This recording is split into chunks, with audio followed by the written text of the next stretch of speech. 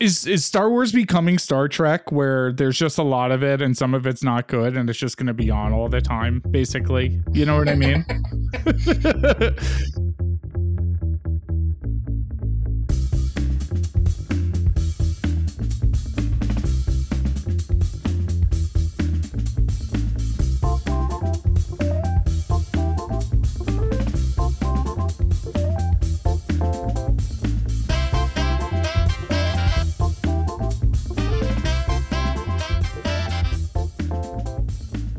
Ladies and gentlemen, boys and girls, Nemoidians and Toydarians of all ages, welcome to the Fett and the Furious, a show where fellow like-minded bad babies have formed an alliance to discuss, review, theorize, and wax intellectual over any and all things related to the galaxy far, far away.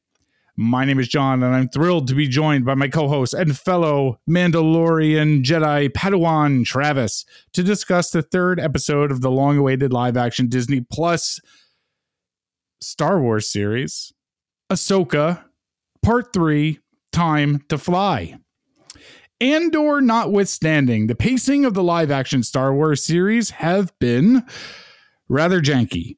With Ahsoka, we are now almost halfway through the season, yet it feels as if we've barely gotten through the introductions.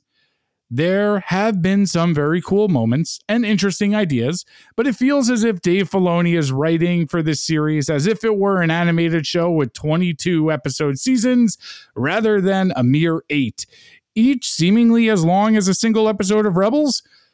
With this week's installment delivering not so much in terms of plot advancement, we got a few really cool scenes and one hell of an action sequence. Most importantly, this chapter began addressing perhaps the biggest issue the first two episodes faced, at least with me.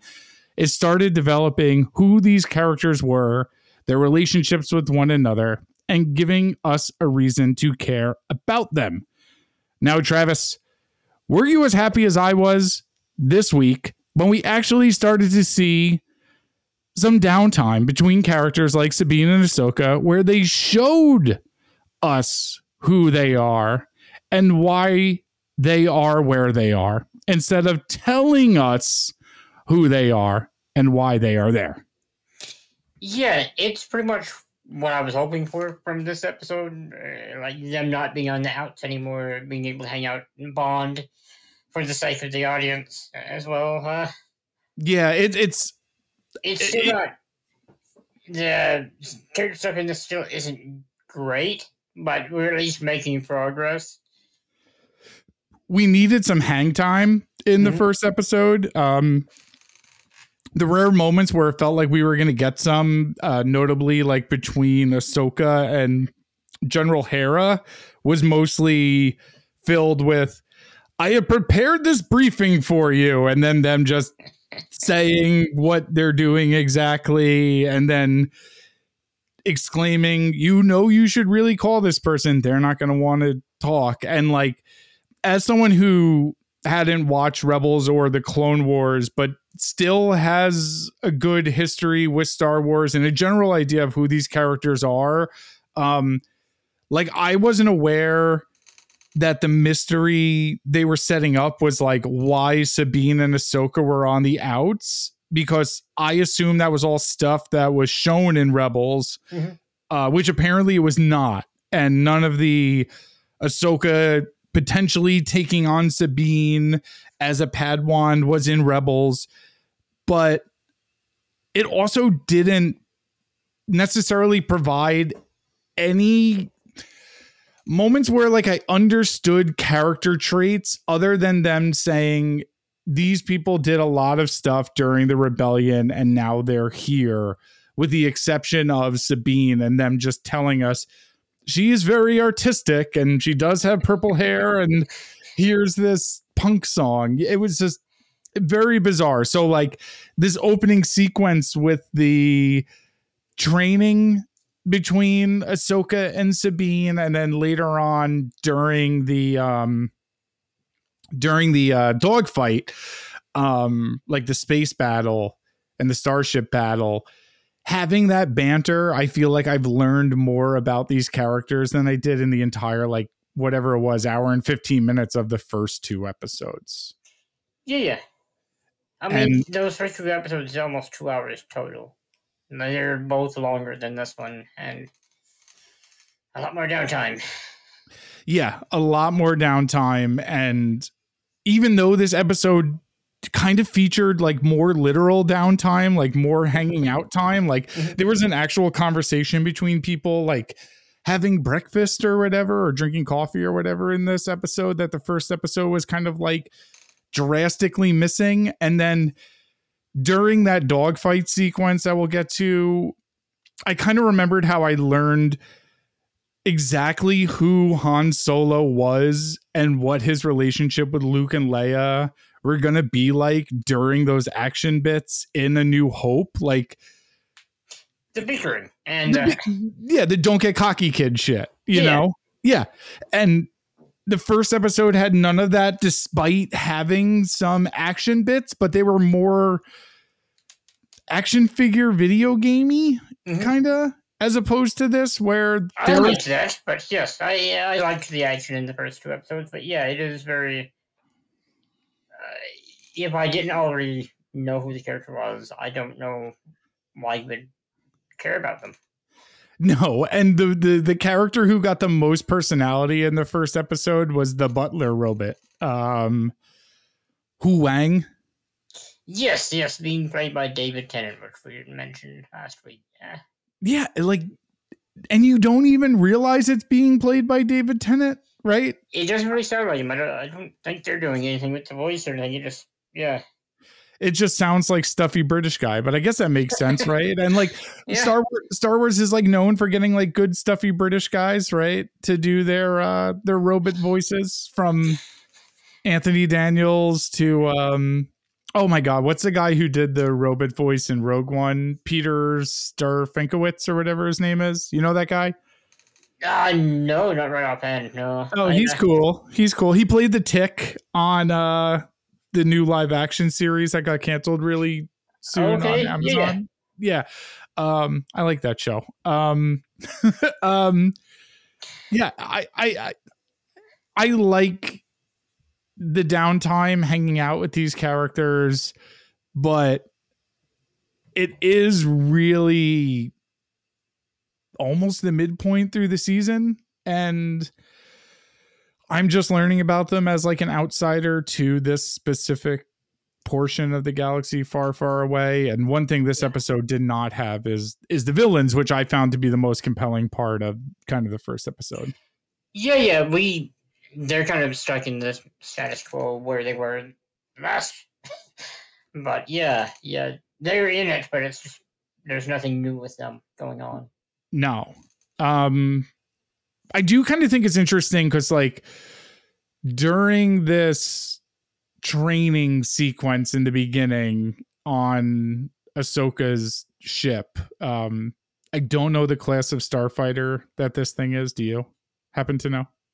No, I do not. I'm not a fucking nerd. You're not a fucking nerd. I didn't give fucking... Yeah, it's the ghost or the phantom or whatever. I didn't get wedgies. I gave wedgies.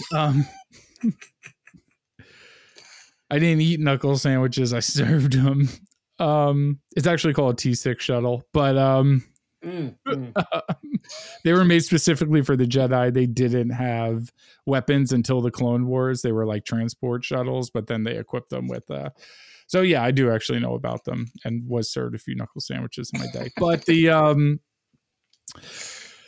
thing I thought was kind of interesting is, like, is Sabine the first time we've seen someone getting trained as a Jedi with zero force sensitivity? Yeah. I think so. Yeah. It's kind of an odd character in general, because we had plenty of Mandalorian nonsense in the Disney Plus Star Wars shows, and I do see kind of where she fits in whenever. Mm-hmm. I don't know. I don't understand why she needs to be a Jedi other than to kind of, I'm shaking my head. There are two villains, John. I know. I'm not and sure an apprentice. That's yes, like she needs to be trained. yes. As George Lucas says, it needs to be a tone poem. It needs to rhyme. It's poetry. The end is the beginning, is the beginning is the end. But this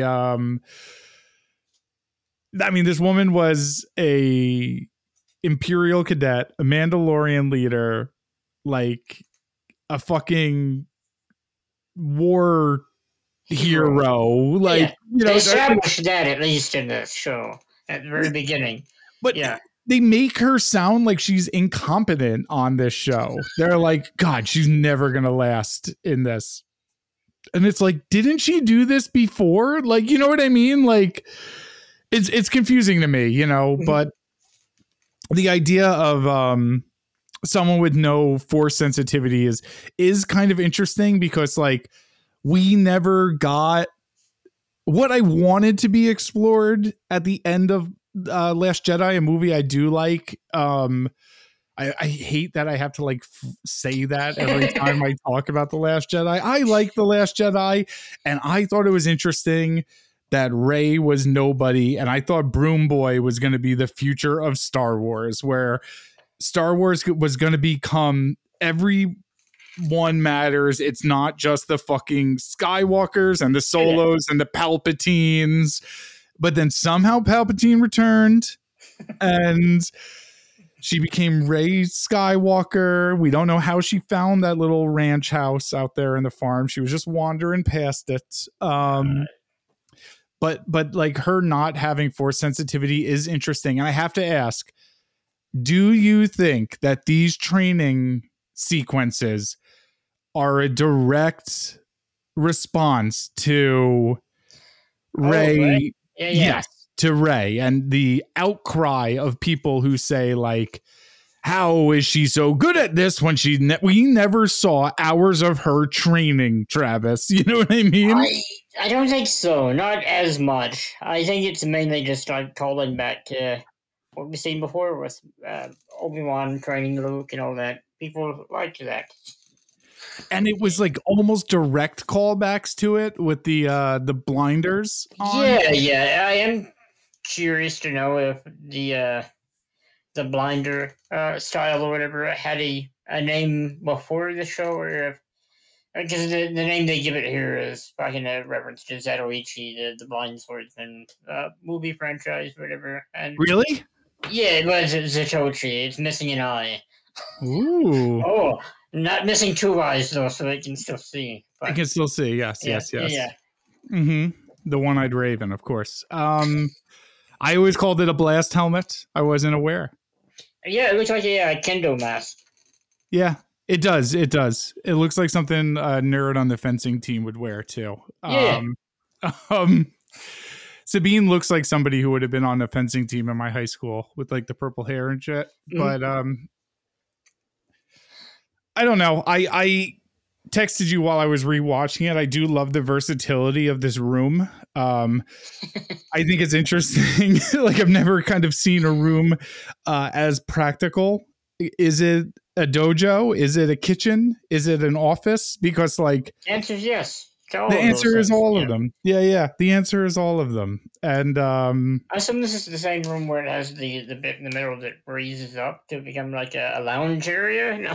It is. Yeah, they show it come up. Yeah, like as soon as it ends, they're like, "Let's have some coffee or whatever," and they show like the what's it called come up, and that's basically when Ahsoka. It's not a very big ship. I mean, whenever we see it later, and Ahsoka is standing on it, that is the same ship, right? That is the same ship. Yes. Yeah, I don't think we should pay too much attention to like the sizing of this thing, because. Yeah. Well, I don't think it's very consistent. Well, once the Lego set comes out, it'll be confirmed exactly how big it is. Mm-hmm. So, because I will build it probably along with my Razor Crest and what's the not slave one? What's the new? What's the new name for that stupid thing? I didn't realize they had given it a new name. I just knew they weren't going to call it the slave one anyway. I remember the outcry very, very well. The thing they never said in anything canon, right? Well, they did it in the expanded universe stuff, and that was canon until it wasn't. Exactly. They did it in that Dark Horse comic that one time. Yeah. When because my house has been under renovation and stuff along those lines, and I've been having to like move a lot of stuff around and get rid of a lot of stuff and bring stuff downstairs and upstairs into storage and out of storage and all this shit.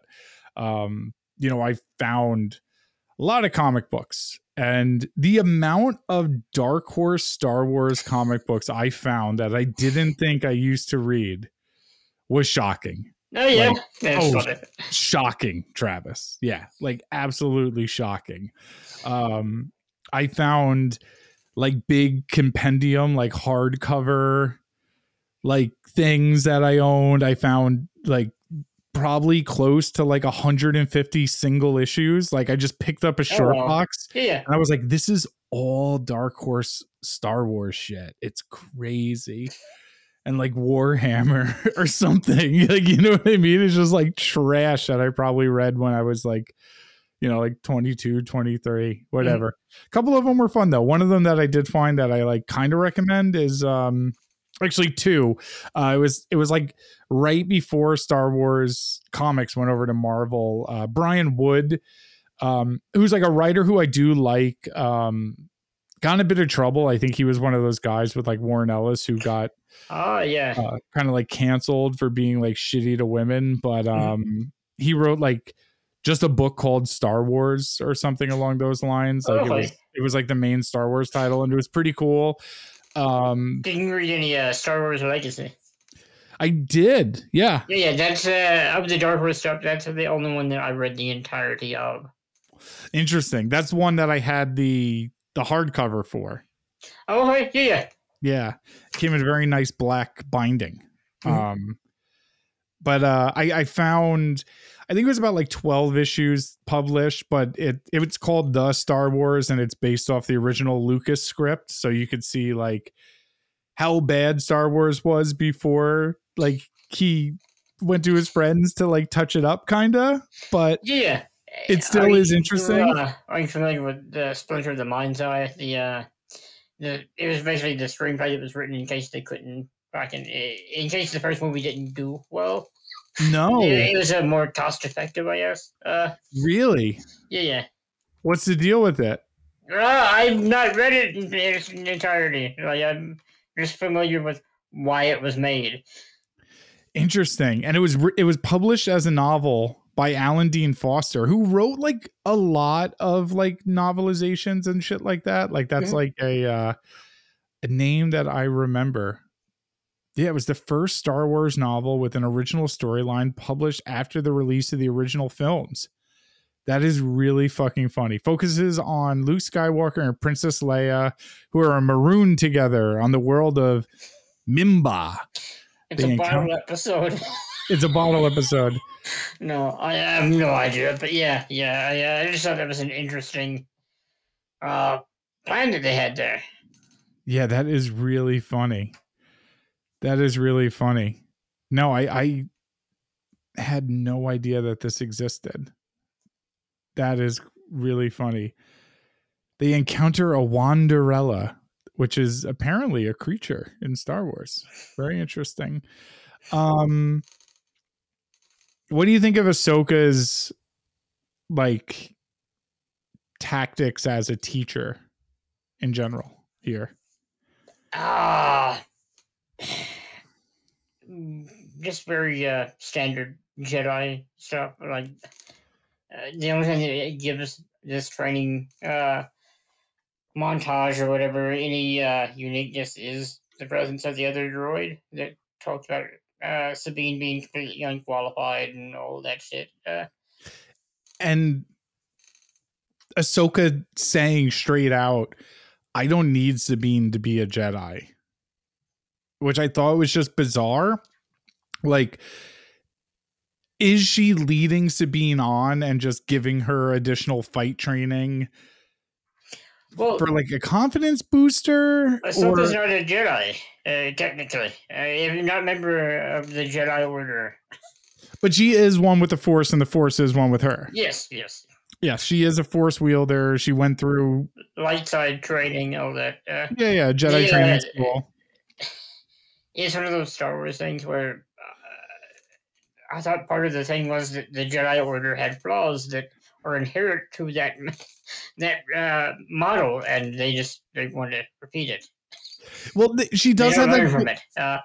She does have, again, that's another thing I like about the fucking Last Jedi. Like, and I hate that I have to start everything with, and I like that movie, but one of the things I like about that movie is what I always took away from the prequels is the Jedi failed, and that's what that was about. The Jedi Order failed and let this happen under their thumb because they were like clouded and got lazy and kind of fell into like complacency while like fascism like rose within their ranks. And the Last Jedi did address that, and he's like, I tried to start the Jedi school and I realized this shit is not good. You know what I mean? Like, this is not the way, and that's why I was excited about Broom Boy. You know what I mean? Do you think that knowing all of these Jedi existed during the period that was the original series kind of makes like the reveal of Luke a bit less climactic, like, and special, where, when I grew up, thinking about the original series, and most of the expanded universe lore being set, before and after, but the stuff that was set during it, like the Dash Rendar shit and all that, like, no other Jedi running around in no other Jedi running around there. Exactly. So we know there was like, there's a lot of these fuckers that survived. A lot of these guys survived. Do you know what I mean? Like, it's like comic books where they're constantly retconning stuff, and it makes it all bigger and smaller at the same time, I guess.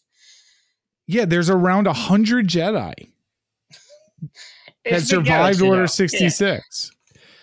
Yeah, but that's still a lot. Like, they controlled the entire galaxy. That was like the whole point. Like 100 of these guys, they didn't just like boom, boom, boom, boom, boom. Like, like what that's why you watch them the in release order and only in the amount of time. Like, you can't watch the prequels immediately after you watch the original trilogy. You have to wait 20 years or whatever. Yeah. Yeah. Like God intended. Like God intended, yeah. Yeah, it's very bizarre to me. It's very bizarre to me. Are you here for the thirst traps for General Hera or Mary Elizabeth Winstead? Yeah, it's mildly amusing to me, but I don't fucking. We've objectified Twi'leks a lot on this show. We do. Yeah, I think I prefer Mary Elizabeth Winstead as a result. I do too. It does make me curious. You know what I mean? I guess I'm pan curious. Is that what they would call me? Right at that point. They've raised some questions in this one related to her character, and I guess something was introduced in Rebels with her having a kid and everything, and I don't like it. I don't think that it makes any fucking sense related to me. Yeah, so like after it kind of ties into what you were saying about where are all these other Jedi? Where are all these other half alien species fucking running around? Yeah, that's what I'm saying. Like, if Hera, a Twi'lek, could have a child with a human Jedi man, what was the name of that guy? Kanan Jarrus. Freddie Prinze Jr. Freddie Prinze Jr. Yeah. Generic white guy. Yeah.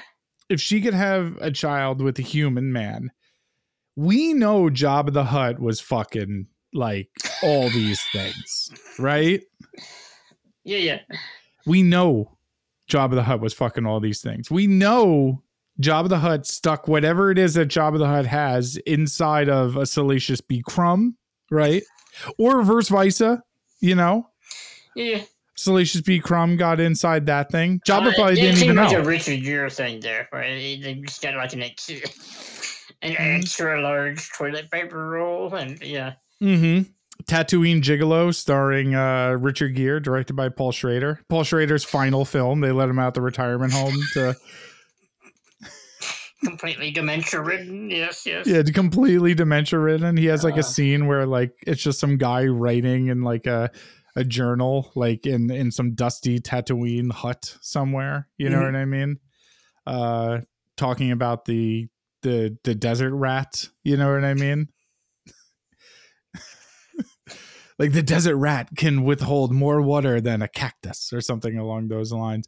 No one thinks that joke's as funny as you and I do, but I think that joke is very funny. But like these half-breed creatures, these what happens when a Mon Calamari and a fucking Jar Jar Bink, a Gungan, have a child, right? What happens when a Gungan and do we got anything that walks like a centaur on 4 legs in Star Wars? I'm sure there's something out there somewhere. Yeah. Has to be, right? Mm-hmm. Has to be. What happens when like Luke fucks that walrus thing that he milks? It turns out you just have a normal, like, human-looking child. Yeah. Exactly. Fucking boring. And my hope is that in the inevitable future, they allow like David or Brandon Cronenberg to direct one of these spinoffs, and it's one of these half-breeds going through puberty. There's not even a plot. It's just like the birthing process, and it's or the puberty like transformation. Oh scene. Yeah. Oh, like him growing the tentacles or whatever they're fucking called. Yeah. Or the walrus nipples and just like that blue pus milk shooting out everywhere. Julia Cornell makes it where like, you know, like a Mon Calamari and a speeder have sex and gets pregnant and explores gender politics on Tatooine or whatever happens. Do you think Hollywood has courted Julia Ducournau for anything like stupid? I'm sure at some point. Yeah. Because like Refn was like courted for Wonder Woman at one point in time. Oh, like, wow. Yeah. Like he's like, I'm making Logan's Run and I'm making Wonder Woman after that. And then everyone saw Only God Forgives and was like, no, you're not. Sorry. Putting a stop to this right fucking here. Yeah. Mm-hmm. That's probably for the best. Probably for the best. Listen to our Copenhagen Cowboy episode. It's really fun. It was pretty fun to talk about. Yeah. What do you think of this sequence where like Hera went in front of like the New Republic Council to tell them like what happened, and they basically called her out? Like, sounds kind of suspicious. Yeah, sounds kind of suspicious, right? Yeah. I liked the scene. I feel like it did a better job of establishing who Thrawn was than the first 2 episodes. Agreed. And why he's someone to be feared. He's not just your standard fucking military officer. He's yeah, he's like a real threat, and he's murdered some of her friends. 100%. I like how some of the government like vouches for the ex-space Nazis. Yeah. The project paperclip of it all. Yeah, some of them are very good people on both sides kind of argument. Yeah. And I think the idea of the New Republic's like bureaucracy being their inevitable failure is interesting. Like that was like an interesting part in the kind of lackluster Mandalorian season 3 where Korean Spaceman went to Tracy Meadows, the ladies' man, and was like, you know, like this shit is going down, and he's like, they didn't sign the treaty, so it sucks to suck, you know, and he's like, yeah, but that's not the right thing to do, and it's like, we got to protect our people, America first. Yes. Yeah. America first, buddy. You know what I mean? Yeah, I expected this scene to end with her going rogue. It did not, but yeah, like stealing a spaceship. Well, we haven't seen that yet. no, not yet. It's coming though. You know what else is coming, Travis? This little kid palling around with a little robot. Yeah. I'm not looking forward to any chase scenes they have planned for this. Yeah. Because you know Hera's going to like steal like a fast ship, you know, her Phantom. Mm-hmm. And like the New Republic's going to be like, stop that general so we can court-martial her. And she's going to be like, come on, you half-breed freak. Fucking... That's her pet name for her child, yes?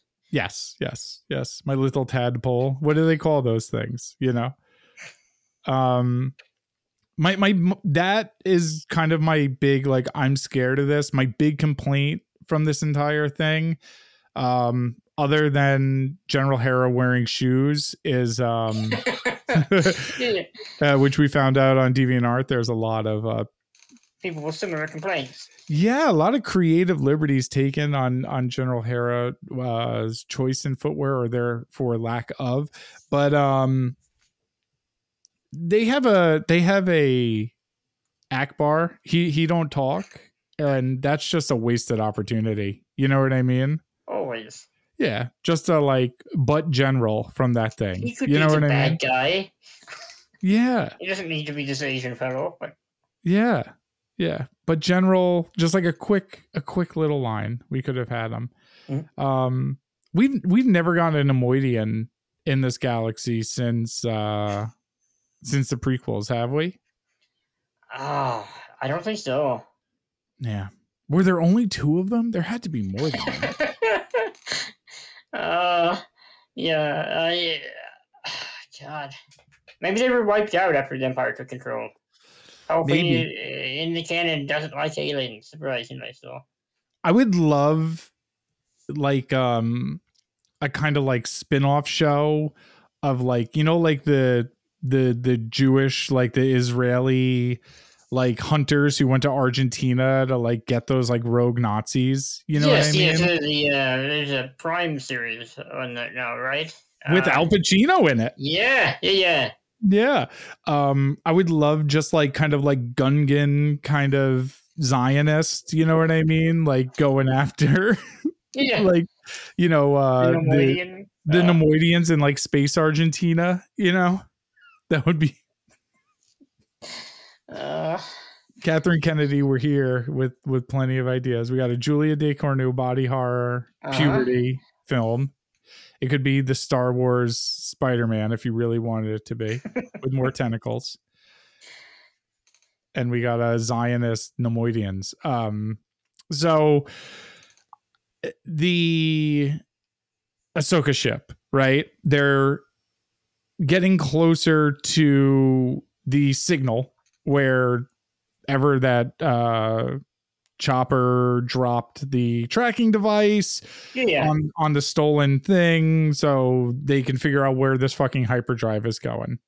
And they're approaching the planet Cetos. I like planet Cetos. I don't understand how the entire thing is like New England in the fall planets, but I do like that's just the way of Star Wars right there. They don't have like multiple biomes per planet. It's just the one. Yes, because I guess they all circle the same suns at the same time. I mean, that's what we need. We need planets that are just lava. Yes. Yeah, exactly. We need a lava planet. We need a tree planet. Mm-hmm. It's a moon. It's not a planet. That's no moon. But yeah, they see what Rita Repulsa. What's the name of this bad guy? She's got like a very forgettable name. Bruce Lee's daughter. I don't know her name. Bruce Lee's daughter, Rita Repulsa. Yes. The Night Sister. We see what the Night Sister's been cooking up. Morgan Elsbeth. That's it. Morgan Elsbeth. Do you know I knew someone named Elsbeth? Like not Elizabeth. Her first name was Elsbeth. Mm-hmm. It was very weird, and I always thought it was bizarre. But good friend of mine back in the day. essentially they get this like hologram from Hera saying like the New Republic's not coming. Sorry, you're kind of screwed. Mm-hmm. And then they find this like interstellar hyperspace tunnel wormhole. Hyperspace ring. Yeah, a hyperspace ring. A giant one. A giant one using six hyperspace drives or whatever. Warp drives. Is that what they call them? I think it was a hyperspace drive. Yeah. Star Trek is a warp drive. So Star Trek goes out of their way to. Yeah. They're mined with dilithium crystals. Is that how they're powered? I believe. Yeah, and this leads into a fucking dogfight, which is pretty much the remainder of the episode. I liked seeing this. I'm trying to think. Have we had an extended dogfight like this long other than in the movies? Oh, I was going to say Pirate King Gorian Shard. Never forget the Mucky Man. That was Pirate King Gorian Shard. My favorite wet Muppet of the year so far. That's fair. Yeah, he was great. He's a wet Muppet king. We got some sequences there with those like pirates, but nothing like this long. And I dug this. Like some of that stuff from the prequels is the stuff that I remember and I kind of like a little bit. Right? Am I crazy? Yeah. No, there's nothing wrong with the space battle stuff in those movies. Except for those like and those what are those things called? They're like little spider droids and they like land on you didn't like them. Fuck if I know. They're like muck droids or something. Like I hate muck droids or whatever the fuck those things were called. Twice droids, I think is what they were called. Yeah. Lucas licensing rights for new action figures is what they were fucking called. There were so many ships in those fucking battles. But no, I like the space battles in the prequels quite a bit. And this action was fairly reminiscent, except not as like claustrophobic and crazy. Yeah, that's what I noted too, is that it's kind of just like open space, only a few ships, and I feel like the ships are more durable than past Star Wars, where they take a lot of hits. It's not just like a TIE fighter getting struck once and then flying off or exploding. Yeah, and they make they make note of not calling it a shield. They call it like a deflector. Yes, and yes. I dug that, where it's like these things like kind of like use some sort of gravity to like push the laser beams from hitting them. And I kind of dug that quite a bit. And we got to see our girl Shin Hati. Yes. Which and I think is the masked fellow again. Marek, right? Yeah. You were saying before the show, Shin is Japanese for new. Is that correct? I believe so. I know that New Japan Pro Wrestling is called Shin Nihon Pro Wrestling. So yeah, Shin. And there's like Shin Godzilla, right? Yeah. So this woman's Shin name is Ultraman. I assume it's all. Yeah. The new hotness. That's what they're calling this lady, basically. Yeah. That's an accurate description. Yeah. I guess the highlight of this thing is as the like stuffy butler droid like finally finishes like downloading what he needs to download, the ship gets like wrecked and they like lose all power. So while Sabine is like fixing the inside of the ship with her like mechanical skills, Ahsoka Tano puts on like a spacesuit and goes outside with gravity boots. She puts on moon boots here. Yes, she does. The suit looks cool. I'm not going to nitpick too much about the logistics of like how quickly she put it on. True. Yeah. Because then people are going to complain and they're going to show us nanotechnology because they're lazy. Very true. Maybe the back of my new moon boot Ahsoka black figure will tell me that it's got nanotechnology and that's how she put it on. Because every time someone puts on a new suit in this thing, I just keep thinking like, oh, there's a new action figure and there's a new action figure. You know what I mean? Yeah, you should try to stifle your cynicism a little bit because people change clothes. Yeah, as I stare at my Werner Herzog black figure, give me Attack of the Clones Watto with a little hat on, you fucking cowards. You know what I mean? That's like all I'm asking for. No. No, he's got that fucking I know. that I'm little not kidding. that little hat, like he's in Fiddler on the Roof or something. Tatooine Theater Company was putting on Fiddler on the Roof. Space Fiddler would be fun. I wanted to see Ahsoka fucking block shots with her lightsabers. We do some, but not like. It's pretty quick. She cuts a ship in half or whatever after blocking two, but yeah, then she kind of gets knocked loose, and it's like how did I wind up here? Sort of fun moment.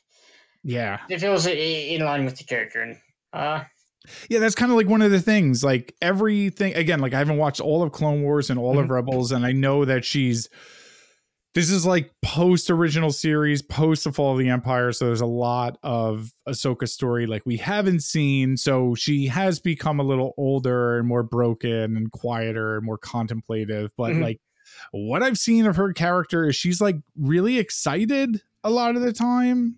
And too much so in the beginning where people didn't like her, and then gradually, yeah, but somewhere like in between, people don't always like lose those characteristics. This goes in there somewhere. But like, the famous like Lucas direction, like what he always told his actors, like he was famously bad at working with actors, and he would just scream faster, more intense, faster, more intense. Do you know about that? No, I didn't. Yeah, it's very funny. Like that's all he would yell. Say we'll fix it in post. Yeah. There's probably a lot of that too. Like, what am I actually blocking? It's like, don't worry, we'll put it in post. Yeah, we're gonna merge these two scenes together. We'll get the best cuts. Woohoo! They won't be, but yippee! Faster, more intense. Yippee! Like, what the fuck do you want from me? Yeah. Yeah, no, I thought all of this was really cool, and them getting enough power back to essentially like get within the atmosphere of the planets. The just to backtrack a little bit, they fly towards the ring, and it's a bit. I'm being very nitpicky here, but they fly directly at it, where all of its guns are at equal reach. Yes. Instead of like flying around, since you're in a 3D environment, you can.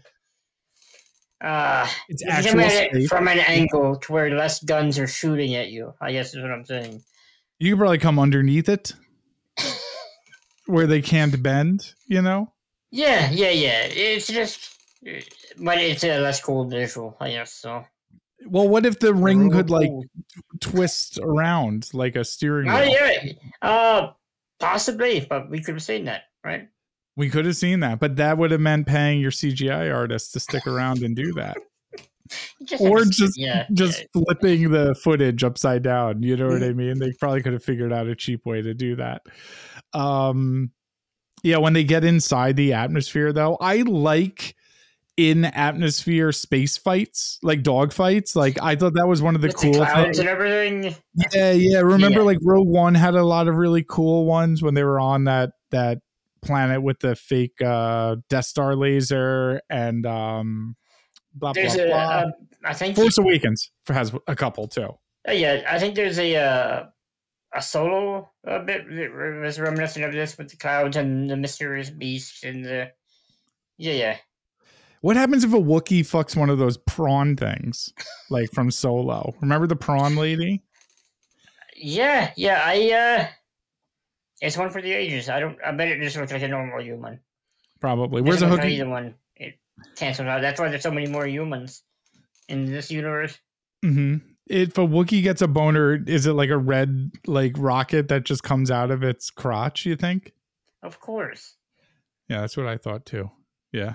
Okay, now that we got that out of the way, inside this atmosphere, while they're in the clouds, I thought all this looked really fucking cool. Mm-hmm. This is our first look up close, really, of the space whales, the Purgles, right? Yes. They look good. They look They like look finished good. CGI. Yeah, they looked really good. Like, What high praise that is. yeah, I In the know modern it's era. in a fucking Star Wars thing. You know what I mean? Like To be the fair, Star Wars has a better track record with finished CGI than our beloved Marvel. That's fine. extremely, Yeah. extremely. But still, at the end of the day, it's like the same corporate overlord. Yeah, I You don't know, understand how that works. Why is one so much spottier Mhm. when they're Yeah, both the golden geese? truly, truly, Yeah. truly, truly. Um, I thought these things looked really cool, and kind of what I liked more than how they looked, because I don't really think Purgles are that cool. Like, I know a lot of people really like these things. They Yeah. don't excite me too much. I think you kind of feel the same way, right? Yes, yes. The Purple episodes of Rebels were boring as fuck to me. There may have just been one. It felt like eight. Yeah. It felt like half a season of this fucking episode. The Purgles are not my favorite thing, but again, we were talking about how, like, where's Ahsoka's personality kind of been? Where have Mhm. all these characters' personalities kind of been? Like, start We showing us some see of their little personality. flashes, but yeah, Dude, not consistent. Yeah, but you see it here where she sees those things and she says yippee, basically. Like, her eyes light up yeah, here. She's like genuinely excited, like, holy shit, like, we're close to finding our friend. You know, there's something personal. She doesn't feel like completely emotionally detached. Like, one of the reasons this chick left the Jedi Order was like because they were assholes to her, and the idea of like losing emotional Mhm. detachment was like bullshit, right? And like, now she's just acting like totally stoic and emotionally detached, and like, seeing her get excited for these things was neat. I liked this bit quite a bit. Mhm. I'm hoping they lean further into those sorts of things with the next few episodes to really establish for people who didn't watch fucking those cartoons. Same here, just so we Yeah, can kind of learn who the fuck these people are, and like I mean, what. I've seen a lot of those cartoons, and a lot of those characters, like the Rebels characters, don't have a whole ton of personality to me. I like Ahsoka. Chopper is fun. The fucking Wookiee uh, concept art guy is nice, but a lot of the others are just kind of there. I agree, and I don't think characters were ever Filoni or Lucas's like priority. And like the actors behind them kind of brought a lot of that. You Yeah. know what I mean? And the visuals did a lot of that for itself. You know what I mean? Like, I liked Boba Fett more when he was just a figure in the background. You know what I mean? And like, Yeah. um, and Filoni kind of being the master and apprentice to Lucas. Like, you think about like how Lucas develops characters, and it's like Anakin and Attack of the Clones, and you're like, oh boy, like, so I want to see why people love Ahsoka, and Yeah. these little glimpses of her personality, like, I start to see it here, and Mhm. She they does they have a lot of her mannerisms, but it's not their personality. It's just the way she looks some of the time. yes, exactly, yeah. The way she stands at an angle and stuff like that. Yeah. Yeah. And you have talent, you know what I mean, there. Like, Rosario Dawson's like the I absolute best. yeah. I think if they were worse, this would be already pretty unbearable. 100%. 100%. If they were Tamara Morrison, this would already be unbearable. Things would have went south a lot quicker. Yeah. Yeah. When they land and like shut off all their shit and land in the red fucking Maine forest, wherever, New England planet, and turn back on sassy protocol droid. He's like, yep, that is a fucking wormhole machine. They can do a hyperspace jump at astonishing speeds. Mhm. And technically, this thing could travel to another galaxy, like, theoretically, if they knew the coordinates and navigations. And then he recalls that the Jedi archives, which is interesting that, what was the name of that lady? What was the name of the librarian in the Jedi archives? Oh, God. This is going to Jocasta, is that it? Jocasta Nu. Yeah, Yep. that's it. I have a Jocasta Nu action figure. It's amazing Jocasta Nu let him into the Jedi archives. That lady was such a bitch to Obi-Wan. Well, droids aren't real people. They don't count the same. That's droidism. It is. It is. Yeah, a lot of speciesism and a lot of droidism on this podcast, I guess. He recalls that the Jedi archives spoke of intergalactic hyperspace lanes between galaxies that followed the migration paths of the Purgle. And they're like, we just saw those fucking things. Mm-hmm. So they got all excited. So that's basically like... Well, the droid has no recollection of it. Oh, when? I mentioned last week, and I'm going to retract a little bit, that Star Wars humor usually isn't funny. It has moments, I guess, and I really meant to say that there's a lot of dialogue humor that isn't funny because it's referencing in-universe stuff, like being called a scruffy-looking nerf herder, things like that. True. I think Star Wars, like the original trilogy, had some genuinely funny stuff. Like, yeah, the Yoda, when all the Dagobah stuff was Yoda and R2. That's all like physical comedy and enjoyable. There's a part in Return of the Jedi, and every time like I'm on a plane and I land at JFK Airport, as somebody who like grew up in like a New Yorker, there's that part in Return of the Jedi where Han like still doesn't have his sight, and he's like, where are we? They're like Tatooine, and Luke's like, I was born on this planet, and Han Solo says, well, you're gonna die here too. And I think about that every time I land at JFK. I like that line a lot. Yeah, it's good. This episode ends with Ray Stevenson's Balon Skull assembling a task force of his HK assassin droids and some scout guards to hunt down the Jedi who have taken refuge within the forest. And Travis, next week we will be halfway through this thing. I texted you today, how mad are you going to be when we don't get Thrawn or any of this other galaxy stuff until whatever this ensemble movie is? Yes. Yeah. Yeah. This is what made me say that. They can't drag it out fucking 5 episodes, surely. They can't? What if next episode is fucking them on the planet hunting these things down, and then the 6th episode is them on the space ring trying to shut it down? It's a completely unrelated episode, just randomly stuffed in here. Yeah. Yeah. Hello, my name is Luke Skywalker. He just like pops up. You know what I mean?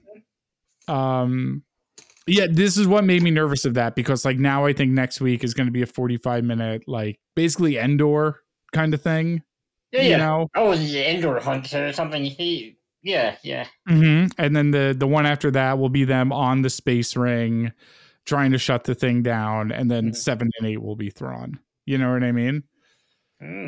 As opposed to just like, get to the good stuff, you know? And like, here I am, like, slow your roll. But instead it's more like, don't waste fucking time. You know what I mean? Like, have your little sit down and have coffee fucking scene in the beginning. Give us an action bit. Like, give us some character stuff. Give us an action bit. Move the plot forward. Give us some character stuff. Move the action bit and move the plot forward. And yeah. I think we'll see Thrawn at the very least. I think we will too. Hopefully not as like a fucking end credit scene or whatever. Or just like episode 7 and 8. Mm-hmm. That's where I think we're going to see Thrawn, just like at the very end. That's quite possible, yeah. This masked henchman person with the red lightsaber. Yes. We've talked about him previously, but one thing we didn't talk about was Sam Witwer being in the credits of fucking one of the episodes. And Sam who? Sam Witwer, an actor known for doing the voice of Galen Starkiller in Force Unleashed, and fucking just the voice of Darth Maul in a few spots. The Starkiller being Darth Vader's secret apprentice. Yes. Yeah. Yes. I checked this not canon, but yet could become. But it's a random henchman. I assume it's maybe Ezra. That's the big and one of the big ones that people are speculating about who it is. The fact that he has a voice changer, it's got to be someone you would think. Sure. Could just be a cool guy with a mask, though. Yeah, that'd be nice. There's a random character from Rebels that dies in one episode from a fall, and I'm seeing speculation it could be them too. One of the Inquisitors. I think that would be kind of a boring pick because it already looks like. What if it's Benny Safdie? His character died. I think maybe you just meant Benny Safdie himself. Just Benny Safdie. Benny Safdie. Yeah. Yep. His character in Oppenheimer. He was kidnapped from a set. It was the latest movie and forced into all this fucking Inquisitor gear and. Yeah. We're hoping that it's our boy Kyle Katarn turned to the dark side and they make all the Dark Forces series canon. I don't know who I would want it to be. I don't know that there's anyone that would be like a dramatic reveal for me personally. Okay. I don't care enough about most of the Rebels characters for it to matter, and it's kind of like when they set up mysteries in the sequel trilogy, where there's really no one that they could have revealed to be Rey's parents that I would have found to be all that interesting. What about Prince Zesor, the villain from Shadows of the Empire? Yeah. We have seen his species again somewhere, if memory serves. Have we seen them mate with the human species? No, but if they adapt Shadows of the Empire, maybe we'll get to see a little. Maybe. Well, do you think they'll be born green or just, do you think there's child? That's what it is. There aren't really as many humans, like pure humans, as we thought all this time. There's a whole bunch of half-breeds. And a whole bunch of child labor laws that prevent putting spray paint on children, probably. That's never resulted in anything bad in the film industry. Never. No cancer of any kind. Never. They could just use the Gorn makeup from the new Star Trek series. It looks pretty cool. I like a lot of the costumes from the Star Trek, even though I'm not a Trekkie at all. Yeah. The new Trek is good, like Strange New Worlds. Oh yeah, I remember you saying you like that one. It's the woke one you don't like. It's Discovery that I don't care for. Yeah, it's Discovery. I like the costume design in it too, but it didn't interest me. Yeah, although Discovery did answer the age-old question: where are the two penises on my Klingons, and do they go up and down or side to side? Mm-hmm. Yes, there are two, and they go side to side. We did find that out, which I did appreciate. Much needed clarification. Yes, it's one of those things that like drove me crazy. You know what I mean? And Star Trek aren't cowards, and decided to give it to us. Strange New Worlds had a musical episode this season. Oh, well, that's fun. It was very fun. Captain Pine. There's like a big like Captain Pine is daddy kind of campaign going on within the Trek community. I see. Yeah. What's the name of that guy? He was in the MCU. He played Black Bolt. Oh, Anson Mount. Anson Mount. Yes. He plays Captain Pine on Strange New Worlds. He fucking rips. Like he's great. It does rule. Spock is pretty cool, and they do this interesting thing.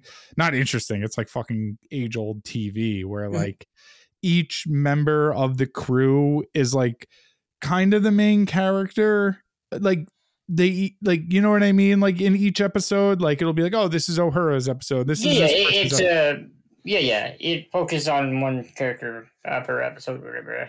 It doesn't like focus on them, but like they're the main kind of one. You know what I mean? They're the like one that gets the plot. They're the one who gets like I learned a little bit about this guy this week, you know? And guess what? By the end of the season, you give a fuck about everybody on the fucking show. it really, really helps, you know, like Star Wars, like take a hint, you know what I mean? Mm-hmm. Like show us a little bit about these fucking characters. And that's one of the things that like kind of gets me concerned, where like I was asking you before, like, is Star Wars turning into Star Trek where there's just a lot of it now? So we're going to get some of the lackluster stuff and we're just going to have to deal with it. Like I have had to deal with Star Trek my entire life, where like sometimes there's a bad episode of Enterprise that I don't agree with and it makes me irrationally mad. You know what I mean? But the thing is, like, Star Trek lets their shit breathe, and like Star Wars treats everything like it's so fucking important. You know what I mean? There's never just there like, aren't as many small scale stories. no, and that's why like the Mando felt so nice when it was just kind of like day in the life of what's going on with this before guy. they decided he needed to revive the entire Mandalore culture and planet, and fucking it's going to lead into live action movies and fucking Uniting the Jedi. It can't and just be him bounty hunting people with his child. Yeah, like tearing up dog people in meat lockers or whatever they That's were what doing. I want from Mandalorian. That was the best part of the Mandalorian, and that wasn't even on the Mandalorian. That was on another guy's show. Yeah, the meat locker bit. I don't know. I hope Ahsoka picks up. I wish this was the first episode because I would have fucking got it. And basically, if with they that be like trimmed down to where this was an hour long, put some of the stuff from that was good from the first episode or two, and sure, sure, like the brief introduction of how they got this lady out of the prison thing, meeting up with Sabine and Hera and them figuring out how to find this space tunnel and give us the lightsaber fight. Like, you know what I mean? That's all I want. And then episode 3 could have been the fucking Endor chase and we would have been like in good shape. Instead, we're halfway through the fucking season at this point. You know what I mean? I do hate complaining, but speaking of complaining, Travis. Fooled me. No, yeah. Do you have anything that you'd like to say before giving our final thoughts and our reviews on Ahsoka not chapter, part 3, Time to Fly? No, I'm good to go. All right, let's do it up. Tell us how you really feel. Let's rate this.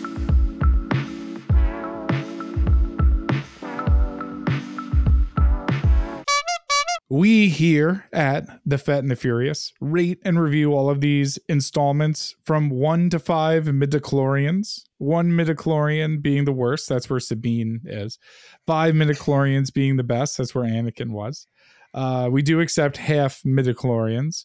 That's where, I don't know, what's the name of that tentacled one who I used to like a lot? Kit Fisto would be. With that being said, Travis, what say you for Ahsoka Part 3, Episode 3, Time to Fly, 1 out of 5 midichlorians? Oh, wait. This is going to be the same as last week. 3.5. Okay, you do remember. Yeah. Nice. And that's my default rating for this. Was inoffensive, and I kind of liked it. And I could foresee myself watching it again down the line at some point. Like rewatching this today wasn't an issue. It's short, it's action packed, kind of a little bit of actual character development this time around, which is nice. I like the first 2 episodes too. It's just for different reasons, and I'm liking the show so far. I'm not liking it as much as I would like to like it. True. Yeah. This is my most anticipated Star Wars show. I like Ahsoka. I like Rosario Dawson. I like lightsabers, and when they hit each other and go bang, bang, cool. Bang. Yeah. I like that. Right. Yeah. So I'm hoping that you finish big in the second half here. Yeah, I wanted to come up big in the second half, and this is by far not the worst Star Wars Disney Plus television that we've gotten. No, they've set the bar so fucking low with that. Book of Boba Fett was bad. Obi-Wan was forgettable. Yeah, it had its moments of like high points. It just had like an entire subplot that just runs the entire time that is unimportant. It had Ewan McGregor being very hot riding a space camel, which is worth the price of admission alone. And now we get his wife getting her feet drawn by freaks on the internet. So I guess I didn't realize that Ewan McGregor's uncle was in one of the original trilogy. No way, really? I think he plays Wedge. No way, really? Yeah. I could be mistaken on that. No, you are correct, my friend. I don't really know Wedge that well. He's not a character that I give a fuck about. Some people like Wedge. I know he's Luke's friend or whatever from back home, but I like Nim Num of all those guys. Oh yeah, the guy with the lips. Yeah, the vaguely Asian-looking monster. I don't think he looks Asian. I think that's you are crazy. You are crazy. I like that little guy. He does look like maybe a Nemoidian had sex with a human, and that's what they are. Maybe. He does look like a Nemoidian had sex with an Akbar, and that's what it became. Yep. Yep.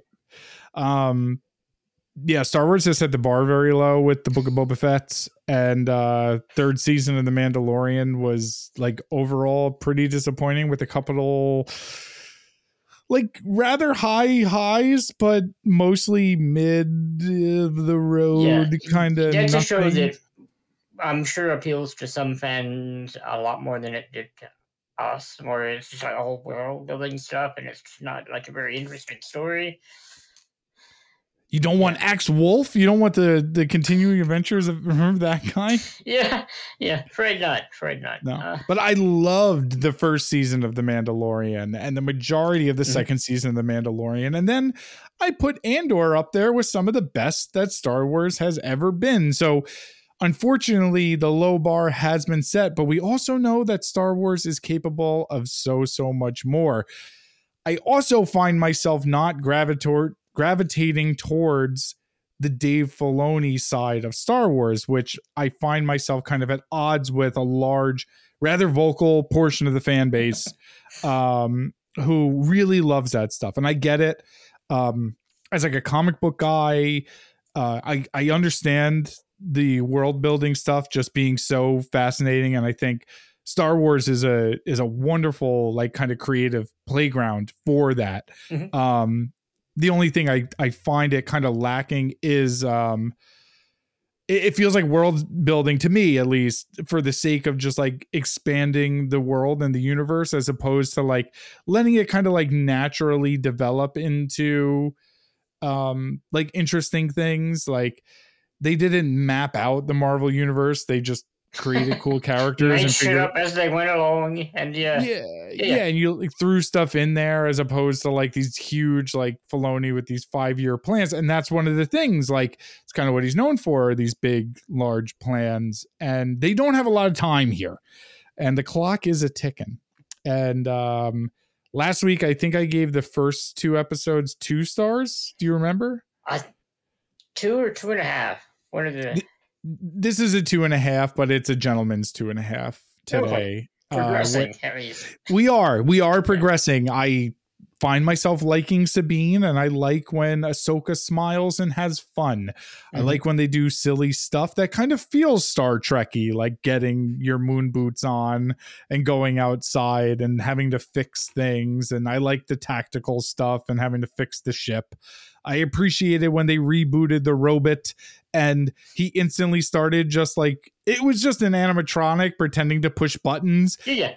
But I liked that it looked like it was pushing buttons and doing things. Like I liked all that. I want more of the bad guys, and this episode severely lacked those bad guys.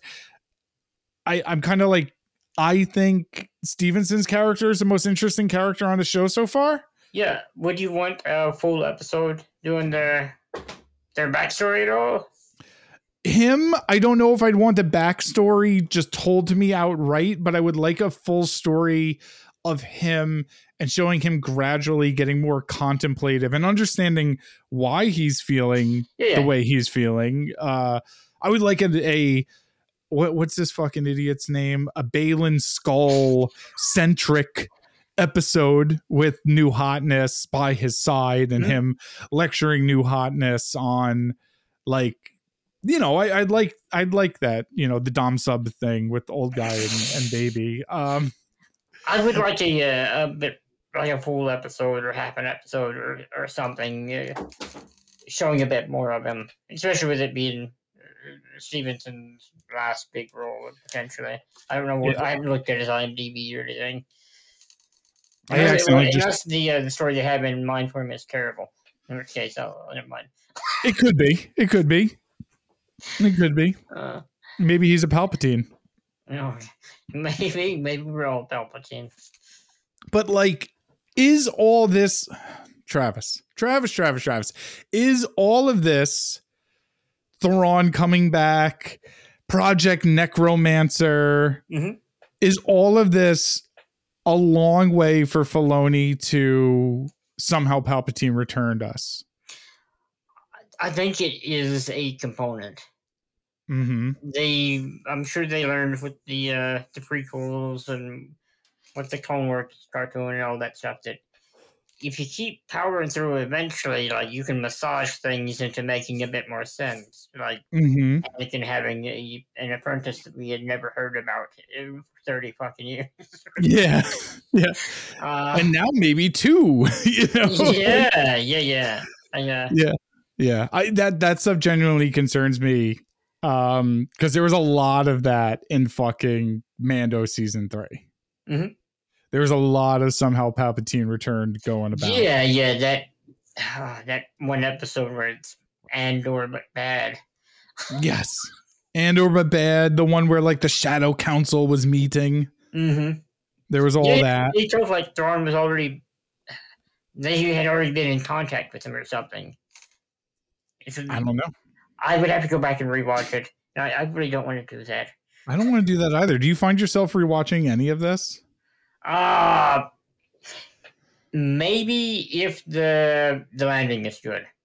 Okay. Yeah. I like what we've gotten so far, but if the build doesn't pay off in a good way, maybe not. But yeah, I think maybe before Andor season 2, I'll rewatch that. But even like before Mando, I was like, I'm not rewatching any of that. You know what I mean? And maybe that's just the podcast because like we watch these things like 3 times. Like I watched. Yeah. I think the podcast is part of it for some of it. Like Andor, I could rewatch that at some point, but watch it 3 fucking times. Yeah. Even the new Marvel stuff, man. Like, I know. By the time I'm in the mood to actually revisit something like that, there's something new on the way. Right around the corner, so it's just why not wait or watch a real movie? Yeah, exactly. Or a real bad movie, if the case may be. Yeah, or just trash that isn't Marvel trash. You know what I mean? Yeah, 100%. Yeah, the Shin trash. I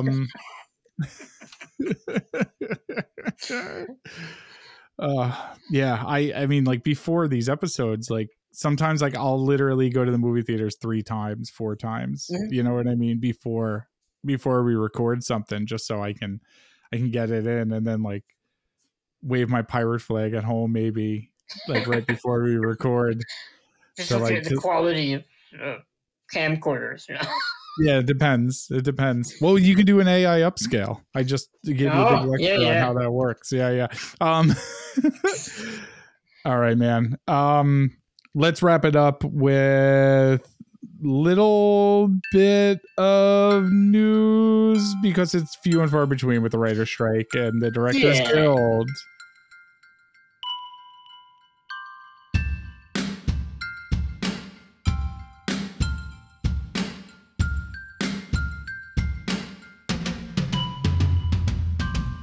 There is a video game news with the writer's strike where they're getting ready to strike too. Oh, no way. Yeah. SAG-AFTRA, I didn't realize they were the same. Neither do I I. assumed that the video game industry would have their own separate fucking Yeah, Writers union. Guild or something. Yeah, 100%. And now also just speaking of like people unionizing, I think like Star Wars and Disney visual effects artists are talking about unionizing as well. So it's not just going to be the guys working for Marvel. Yeah. I'm glad for them. Like just hearing all the horror stories about all the VFX people fucking having to put in ridiculous hours and not being paid enough and being having demands thrust upon them that are unreasonable. Yeah, like spray painting a child and things like that. That takes 10 minutes.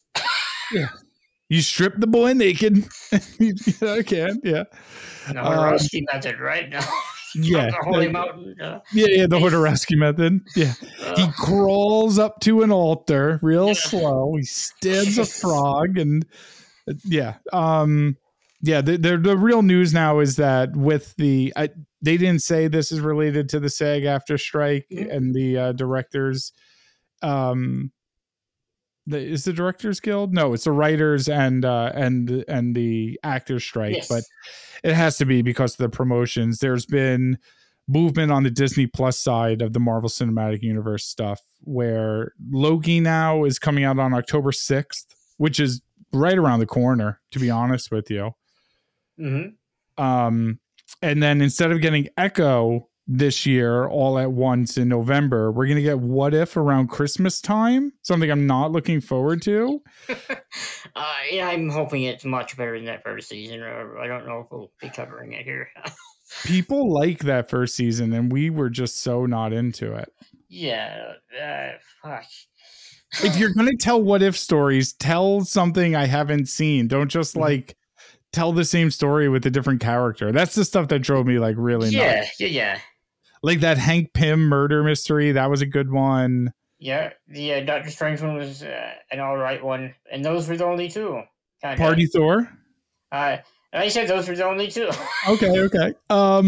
Echo is now being released all at once in January of 2024. They're going to need all the promotion they can get from that goddamn thing. And Vincent D'Onofrio on a soapbox screaming like, "Hey, watch this because Kingpin's in it." Basically, X-Men 97 earlier than expected. No release date, but they are saying early 2024. I am looking forward to that one. Yeah. I'm cautiously optimistic and hoping for the best. Yes, exactly. It may not be. There's always a way it can go wrong. Do you find yourself revisiting the X-Men the Animated Series since it's been on Disney Plus? No. I rewatched, I want to say, the first 2 or 3 seasons or whatever, and it's fun. It's good, but it has its time and place and nostalgia for me and a lot of people our age. It's one of those things. I enjoy parts of it, but I recognize that I should be spending my time on other things a lot of the times. We're in a pretty good age for media, so there's always something interesting coming out that I should be watching. Shit and trash, of course. Perhaps the strangest news here, the last of the Marvel Disney Plus projects to officially be on the docket. This time it's coming fall of 2024. I'm imagining around the month of October for some obvious reasons, which I'll get to in a moment. The Agatha Harkness show has now been renamed from Agatha Coven of Chaos. Yes. Agatha House of Harkness. House of Harkness, yes. And now it is called name. Both of those were pretty terrible names. And now they've gone with the worst of the 3, I think, Agatha Darkhold Diaries. Yeah, it's a gritty reboot of the Princess Diaries, I assume, and merging the 2 universes. I thought it was the Vampire Diaries. Yeah. That may be what the Sam Witwer guy was in. I was thinking it was B. Newman, but it could be. Be. Why is Agatha Diaries of Anne Frank? It's very confusing here. a much grittier case.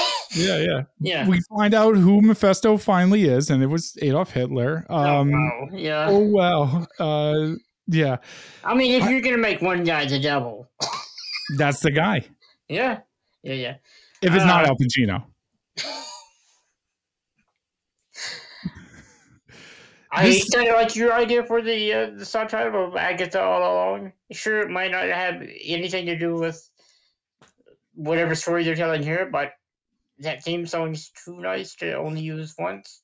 Yeah. Is the theme song so nice you have to use it again? Don't do the rhyme and bullshit on this podcast. Yeah.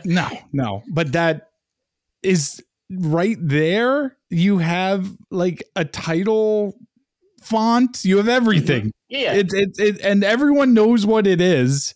And with her being stuck in the sitcom universe or managed to it, surely there would still be some of those elements, unless they're just going to do something stupid.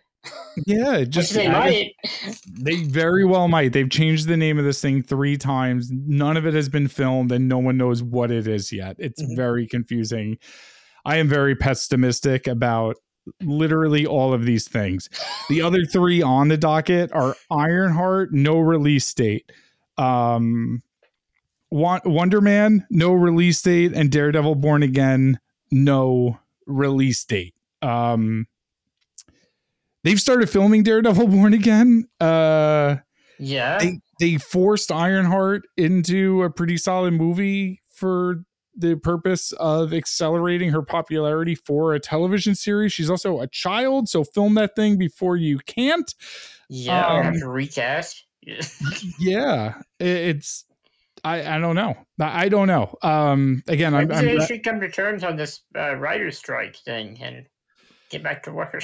Yeah, you'd think it would make sense. Some of the independent studios have already. A24, Neon. Well, I mean, they're loaded with cash, though. They can come to terms on all those things much easier than the big guys, right? I guess so. The guys whose executives like are literally buying yachts and shit like that. Yeah. Sleeping on fucking piles of gold like a dragon. Yeah, piles of gold and expensive prostitutes. Like, it's crazy. Yeah, I hate being pessimistic about the Marvel stuff, but it's kind of such an easy target right now that it's hard not to be, Well, then I have to be honest about how you feel about the state of things. I am excited that after Ahsoka, we're going to go right into Loki, though. Yeah, I'm hoping they can keep similar quality as the last season at the very least. Like, I had issues with the first season, but overall, it was one of the better ones. And it's the one that I think lends itself best to serialized formats. Yeah.